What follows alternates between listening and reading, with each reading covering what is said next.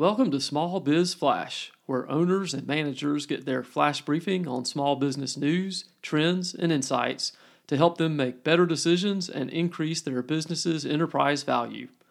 I'm your host, Adam Hewitt. Thanks for joining me. Does your company ace the recruiting process? Probably not. Few small businesses do. After the news roundup, I'll talk about one versatile metric that can help you get a better handle on your recruiting efforts. All right, let's dive in.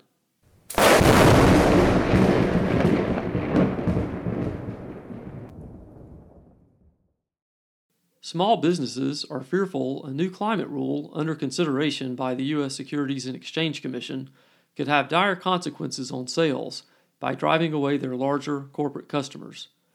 According to a report from the Wall Street Journal, the regulation would require public companies to catalog their Scope 3 emissions, which are those greenhouse gases emitted not directly by the public companies themselves, but rather by their suppliers. But many vendors to public companies are small businesses that don't have the resources to hire lawyers and accountants to handle the additional compliance burden. That, in turn, could force large companies to alter their supply chains in favor of other large companies that could comply. In May, a bipartisan group of more than 100 U.S. House members signed a letter opposing the rule. There is a substantial discrepancy between the way employers and employees of small and medium-sized businesses think about benefits, according to a report released by PeopleKeep, a benefits administration software company. Among the findings, 65% of employees said they value being able to choose their own benefits, but only 36% feel they have a say at their current company. Weighing pay versus benefits, only 42% of employees said they'd rather have an additional benefit over a monthly wage increase of $200. One benefit where employers and employees definitely don't see eye to eye: mental health.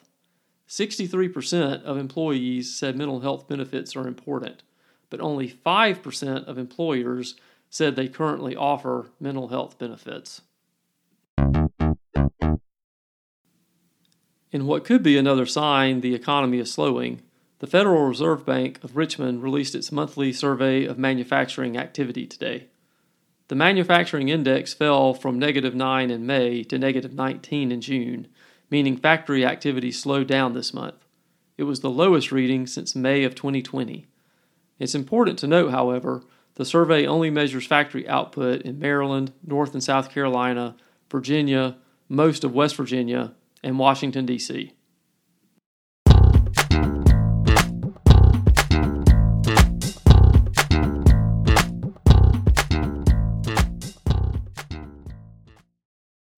Small business owners, your finances are the cornerstone of your business. If they are mismanaged, you go bust. You need a bookkeeping partner who will keep your AP, AR, and financial statements on track. SBS Accounting and Advisors are pros at managing small business finances.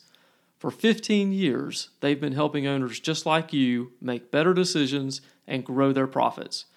Go to their website today to schedule a free 30-minute consultation, sbsaccountants.com. Use the promo code FLASH and get 20% off your setup fee.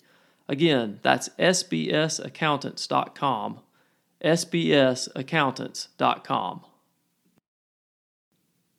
Finding qualified individuals for open positions is especially tough right now for small companies. The job market is tight, and some employees of small businesses have been leaving for opportunities at larger companies. As a small business owner, you need to be a savvy recruiter, because the competition for talent is fierce. One way to make your recruiting process more effective is by measuring its results through a metric called the Net Hiring Score. Similar in concept to the Net Promoter Score, which measures a customer's willingness to recommend a company's product to others, the Net Hiring Score measures how satisfied owners and managers are with candidates and eventual hires. There are numerous ways the net hiring score can be implemented. First, you can calculate a leading net hiring score within 24 hours following each interview to immediately evaluate the quality of candidates being supplied. The hiring manager who conducted the interview rates the quality of the candidate on a scale of 0 to 10, where 0 to 6 is for below expectations, 7 to 8 is for equals expectations, and 9 to 10 is for exceeds expectations. There should be several evaluation categories, such as skills, experience, and growth potential. All of the individual category scores are then averaged together for one summary score. The score is not meant to be part of a personnel file. It should be strictly used to provide feedback on the quality of candidates being interviewed. If an unacceptable number of candidates score below 7 or 8, then stop the interviews until you figure out why the candidate supply line is of low caliber. You can also calculate a lagging net hiring score for all hires conducted 90 days into the new job. This is a more common way to use the score, and in this case, the hiring manager evaluates a new employee as opposed to a candidate. There will likely be a new evaluation category or two post 90 days. Additional areas for consideration include: does the new employee interact well with teammates, other coworkers, and clients? And does the new employee have a good attitude and embrace the company's mission? If scores are lower than 7 to 8, then your new hires are probably hurting your company more than helping, and you need to examine what's wrong with your recruiting process. A third way to calculate the net hiring score is by having the new employee evaluate their job, again 90 days after hire. Be sure employees know that the score will not be part of their personnel file, and they will not be punished for giving a low score. But if the scores from employees are low, it could be an indication that employees feel mismatched to their roles or functions, and something in the hiring process went awry. The net hiring score is just one component of a robust recruiting process, but when implemented correctly, it can provide valuable, timely feedback to help your company hire quality candidates and ultimately increase the bottom line.